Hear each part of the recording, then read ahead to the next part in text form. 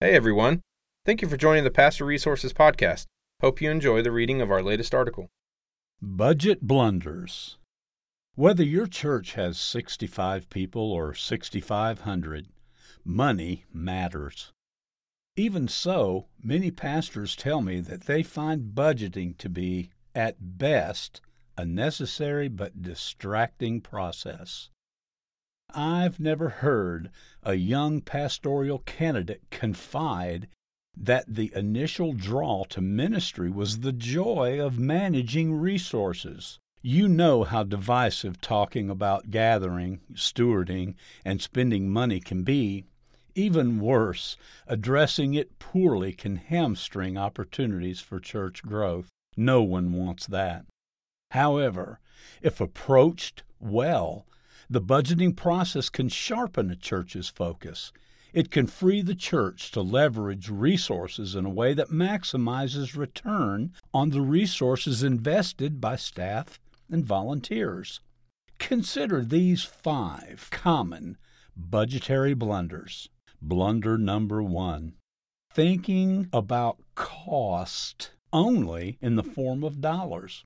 Wouldn't you love it if every financial decision was simple? Let's spend X to accomplish Y. What if you didn't have to consider the fallout because updating the foyer decor meant retiring Aunt Martha's handmade welcome home banner? For better or for worse, people connect their expressions and activities at church with their sense of spiritual identity. I'm not just talking about sacred cows like the inconveniently bulky baby grand piano on the platform dedicated to the former pastor's deceased wife, but also to making appealing, cost-effective choices now that will result in greater expenditures later or even disallow growth or expansion down the road. Cost factors also include how simple you can make it for volunteers and staff to serve effectively. Sometimes the funds involved are a least significant part of the actual cost. Human cost includes time, energy, passion, equipment, facilities, and relational grace, as well as the funds. By identifying how God moves in your church, you can ask how to best leverage all of your resources, including the money.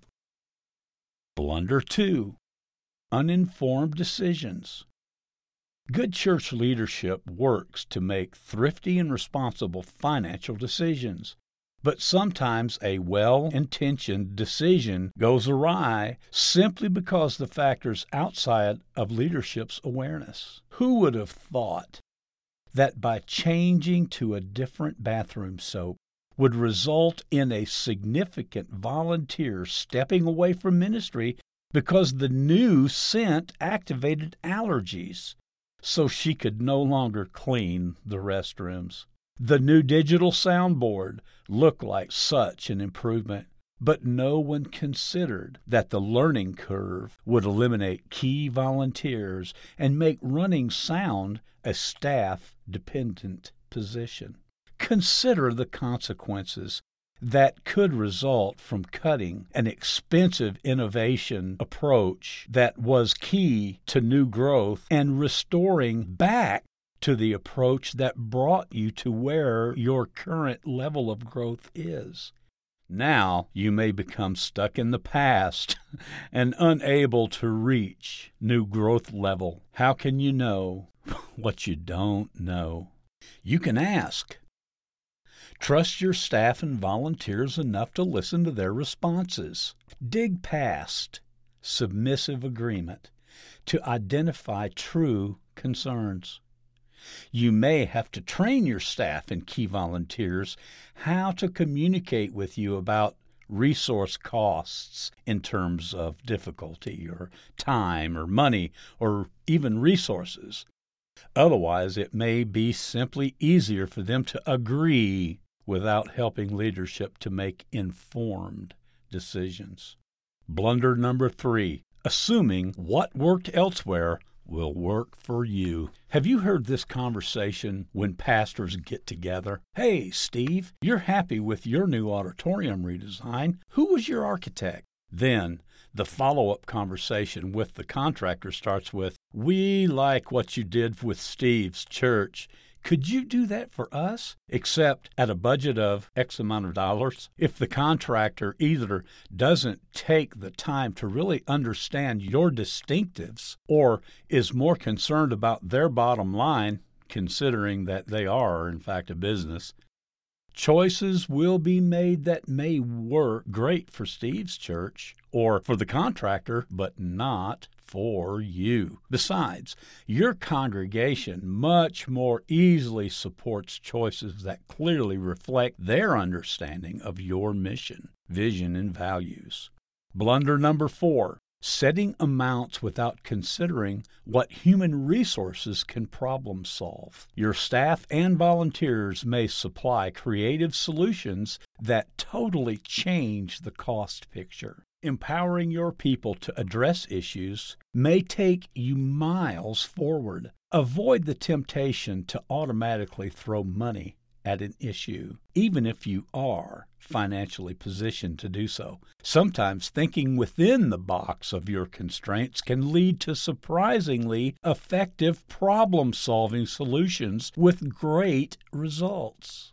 Blunder number 5. Amount-driven conversations instead of goal-driven conversations. Obviously, financial decisions must consider the dollars being spent. But rather than throwing out the amount and determining what can be accomplished within that limit, being driven by mission and vision and values means that early on in the decision-making process, you have a discussion that is led by how you believe God wants to move through your church. Budget may limit available options, but by considering goal-driven factors first, you've incorporated the impact of your decisions as you move forward. This will help save you from the, well, we spent $200,000 to resolve this, so you would think that it would work now disappointment. As soon as you ask, or what can we get for this amount, you've slipped back into making an amount-driven decision that may easily be taking you away from your mission, vision, and values. That may mean tabling something until a later time when adequate resources become available or other avenues may be found. It may mean taking a step in the right direction that will allow for later development. Or it meant reprioritizing your budget to align your use of funds to better match accomplishing your goal. Is there a better way to budget? I asked Rick Stauder this question. He was a good person to ask and influenced many of the thoughts I've already presented. His experience includes serving at Grace Church in St. Louis, Bethany World Prayer Center in Baton Rouge, Perimeter Church in Atlanta, Grace Baptist in Knoxville, The Crossing in Brandon, and Bayside Community Church in Bradenton. I'm inspired by his passion for clarifying mission to maximize ministry and his intense commitment to set up volunteers for success and growth. His recommendation to better budget begins with doing the homework ahead of time, long before the first numbers are crunched. Begin by really ironing out your mission, your vision, and your values. That's what should drive your budgetary conversations. It doesn't determine the conversations, but it can guide them. He suggests that for a church to leverage the budget process, it needs 3 more things. Number 1, really healthy, honestly loving relationships. Number 2, smart, thoughtful, intuitive systems. Number 3, the ability to plan and communicate well. He begins talking about budget early. I don't come up with the plan in 4 days before. We want to take our people along, build ownership and buy-in, give them time to prepare, to really listen to one another and to speak into one another. Stewardship's not about being careful with money. It's about leveraging all your resources, including human resources, to maximize your opportunity to accomplish the work to which the Lord has called you.